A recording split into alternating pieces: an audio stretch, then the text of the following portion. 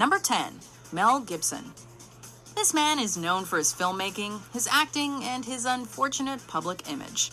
4 years after his 2006 arrest for drunk driving, Mel Gibson returned to the spotlight with the film Edge of Darkness. Creeping up on a bereaved man in a murder scene is not very bright.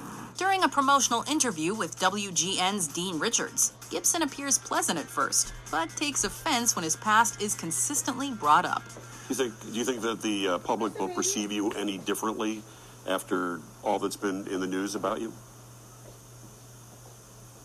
What are you referring to specifically? Richards' line of questioning is fair, yet Gibson plays dumb and becomes increasingly frustrated. Let's move on, dude. Come on. In the final moments, he doesn't hide his feelings, even getting in an insult before the cameras stop rolling. Thanks a lot for joining us, Mel. Take care. Bye-bye. Asshole. Number 9. Crispin Glover. The press, they can do things, they can twist things around. Back in 1987, this, at the time, up-and-coming actor appeared on Late Night with David Letterman to discuss his new film, River's Edge. Unfortunately, it wasn't Crispin Glover who showed up, but a rather maniacal individual in a wig. Letterman tries to roll with it, even as the actor begins rambling about the critics and challenges him to an arm wrestling match. When he throws a karate kick, however, Letterman calls it quits and walks off. These aren't mine. I can kick. Some have speculated that Glover was in character as Reuben from Reuben and Ed. However, that film wasn't released until 1991, nearly 4 years after this bizarre and unforgettable appearance. Reuben Farr needed company. Number 8. Quentin Tarantino. Krishnan Guru Murthy of England's Channel 4 received a big surprise when this Django Unchained director shunned his questions about violence. It's no secret that Quentin Tarantino has made some of the bloodiest films of the past 25 years. You really want me to shake your hand? I insist. But in this interview, he gets heated up when asked about the real-life implications. But why are you so sure that there's no link between enjoying movie violence and enjoying real violence? I'm going to tell you why I'm so sure. Don't ask me a question like that. I'm not biting. When the interviewer chuckles, Tarantino lights him up with a verbal assault. Between his overall body language and the daggers in his eyes, it's clear that Tarantino is dead serious. And I'm saying...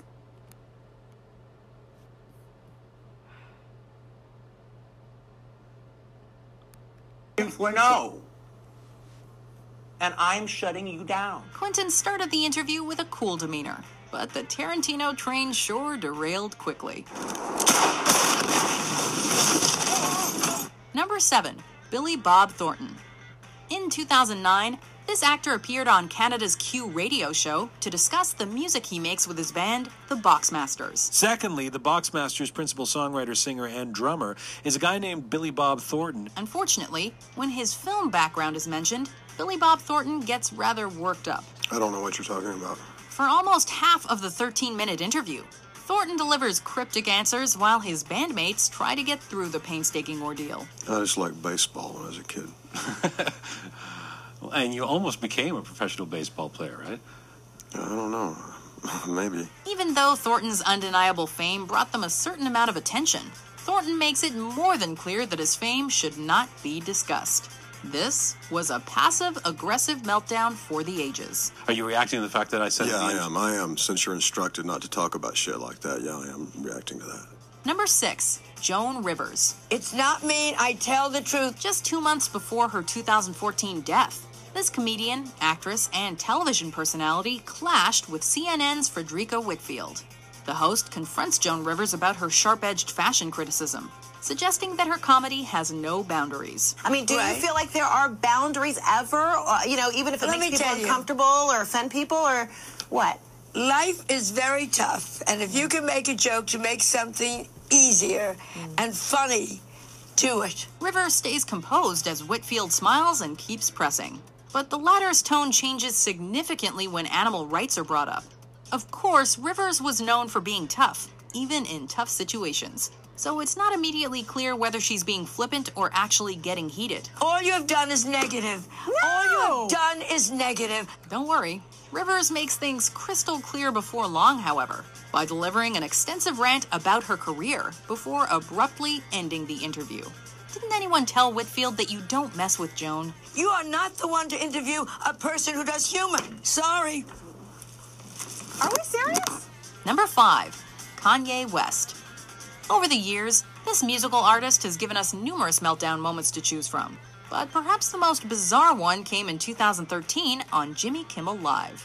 Kanye West was already upset because of a previous skit, and he used the ABC platform to have a man-to-man discussion about ego, the fashion world, and his public image.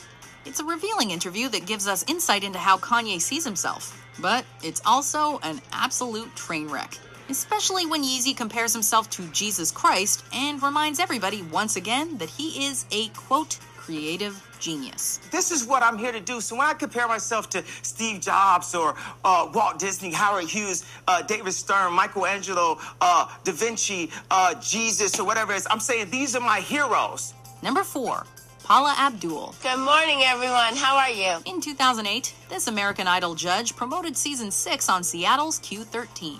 After the first question, Paula Abdul seems confused and disoriented, as she delivers a bizarre answer before giggling and waving her arms around. Right off the bat, what do Idol fans have to look forward to this season, and what are you looking forward to seeing?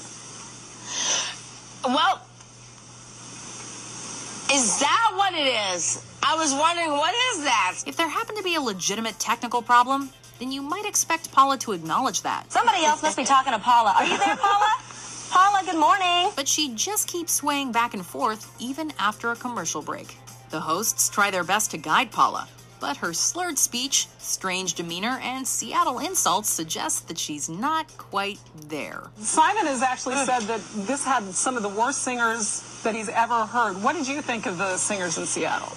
Well, I have to agree with Simon. Number 3, Tom Cruise.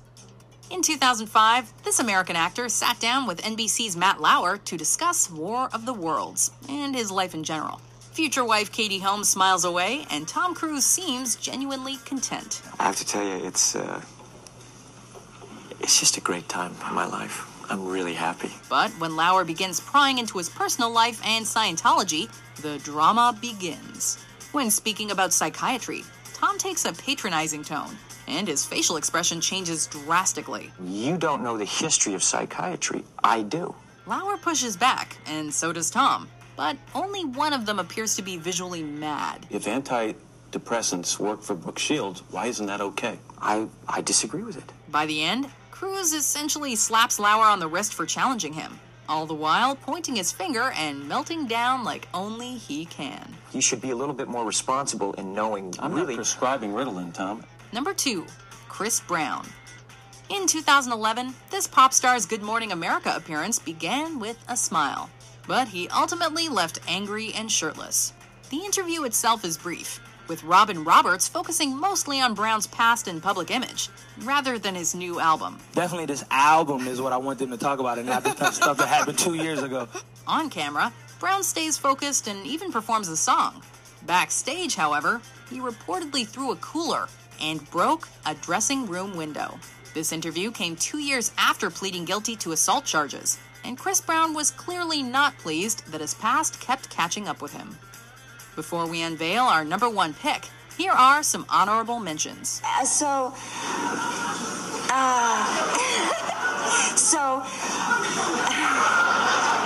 Okay, it's a long story.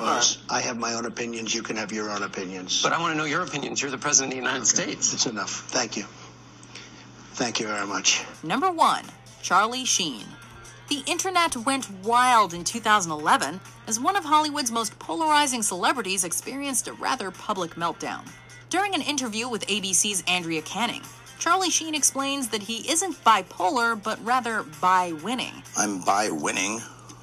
I win here and I win there. Now what? And has tiger blood. You know, I got tiger blood, man. Canning later inquires about Sheen's relentless partying, and Sheen actually suggests that he makes Frank Sinatra and Keith Richards look like, quote,